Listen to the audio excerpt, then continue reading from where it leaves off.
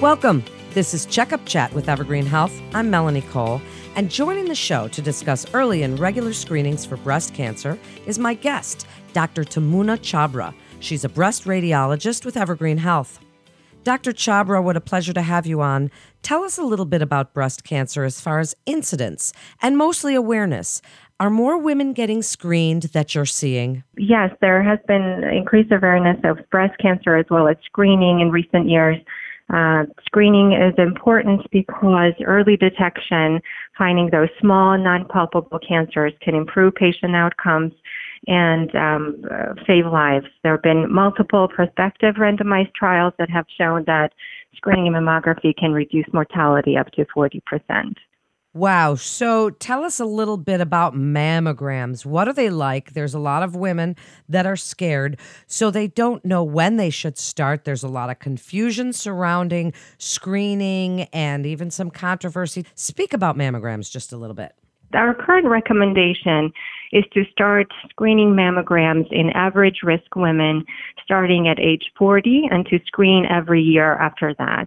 And this is based on guidelines from American College of Radiology as well as Society of Breast Imaging.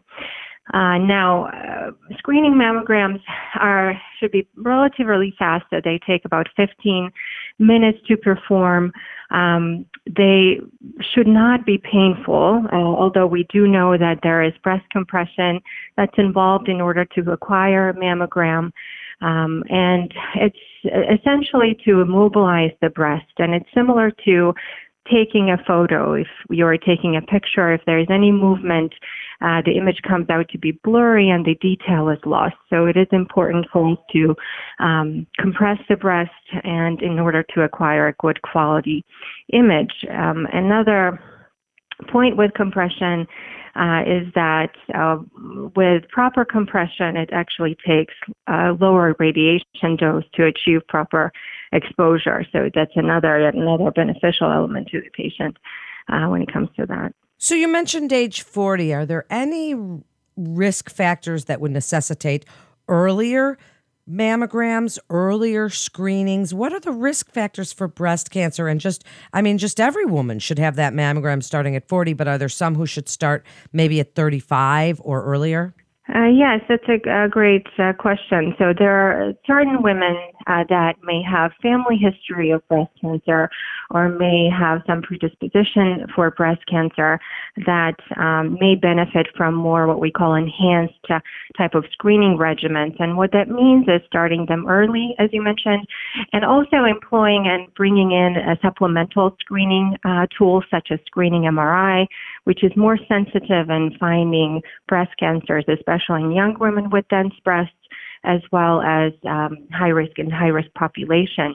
Based on current ACR guidelines, women that have lifetime of breast cancer greater than 20%, which is considered high risk, women that may have genetic predisposition to breast cancer, for example, BRCA gene mutation carriers, and they're an untested first-degree relative, to start screening mammography at the age of 30 and to start screening MRI between ages 25 and 29. So how can someone tell if they have an elevated risk? The risk is determined by what we call formal risk assessment, which there are multiple models out there that take into account patients' family history, reproductive history, history of previous biopsies, whether it's benign or showing atypia, and lifetime risk for breast cancer is generated for that patient. And that in turn will dictate what type of screening regimen may be appropriate for that patient and whether they may qualify for additional genetic testing. We do perform this comprehensive or formal risk assessment for patients at the breast center.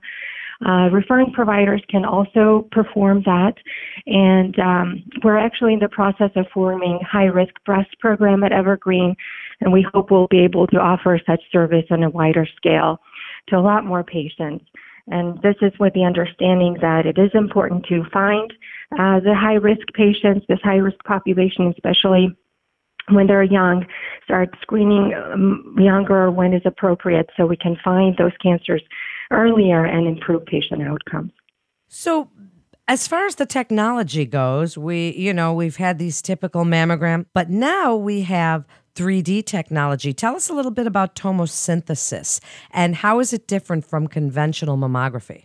So the 2D mammograms are different from 3D mammograms in the sense that with the 2D conventional mammography, there's a single static image that's obtained per breast per view, as opposed to with 3D imaging, where we acquire multiple images, maybe up to 15 or so per view.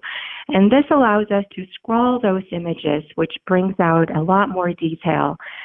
We are able to find smaller cancers, so this improves our sensitivity. And also, we're able to appreciate things such as summation artifact or overlap of the tissue, and this reduces our false positive rates. And at Evergreen, we are 100% 3D, meaning that every single mammogram that's performed at Evergreen is done with tomosynthesis. What about women with dense breasts? Does 3D help with that to get a better picture? Yes, women with dense breasts, they probably benefit with tomosynthesis more so than women with, for example, with fatty breasts. So the sensitivity is increased. As we know, mammography is limited with patients with dense breasts. The sensitivity is not as high, and tomosynthesis certainly improves that. Do you need a referral for a mammogram, Dr. Chabra? No, you actually do not need a referral for a mammogram. We have plenty of patients that come as self-referred patients, and since it's a screening exam, that can be done with a referral. Dr. Chabra, as we walk out of the room, we kind of turn around and look at the pictures and we see, but we don't really know what we're looking at. Tell us a little bit about what you're looking for. Tell us what you do. So as a breast imager, we read mammograms, and the idea is to identify breast cancer, and we look for signs of breast cancer as we read through the mammograms.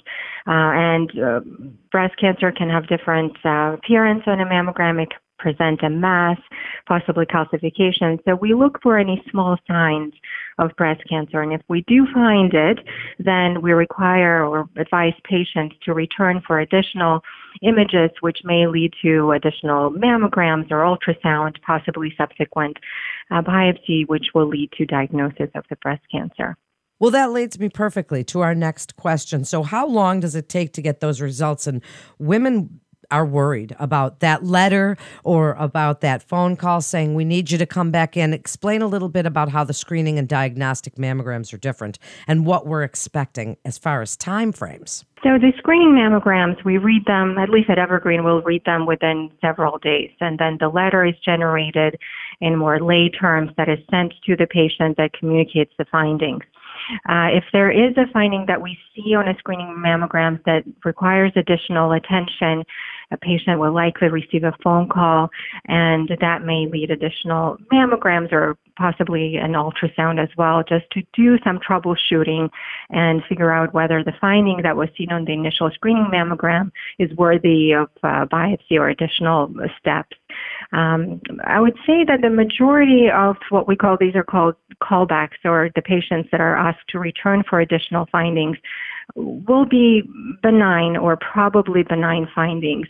Oftentimes we'll tell them to return back to screening and return in a year, or sometimes we may consider short-term surveillance or have them come back in 6 months instead of a year to keep an eye on these probably benign findings. So the majority of them will be benign, just to ease the anxiety a little bit of the listeners. So Dr. Chabra, as we wrap up, what would you like women to know about mammograms and not to be worried about them, that these are a great screening tool that can help detect breast cancer at its earliest stages? And what would you like them to know about scheduling one and just doing it, because it's really not that big a deal? Yes, I definitely agree with that. And as I mentioned at the beginning of this conversation, the screening mammograms, we detect, especially detecting those small non-palpable cancers, can really make a difference in terms of the outcomes and saving lives. So it is important to obtain screening every year, and it should not be cause anxiety or pain. Thank you so much, Dr. Chabra, for joining us today and discussing something that women have so many questions about. Thank you again. That wraps up this episode of Checkup Chat with Evergreen Health. You can head on over to our website at evergreenhealth.com/schedule-a-mammogram for more information and to schedule your mammogram at one of the many convenient locations. If you found this podcast informative, please share on your social media. Share with other women you know, because that way we all learn about mammograms and the importance of early detection from the experts at Evergreen Health. We learn together. Until next time, I'm Melanie Cole.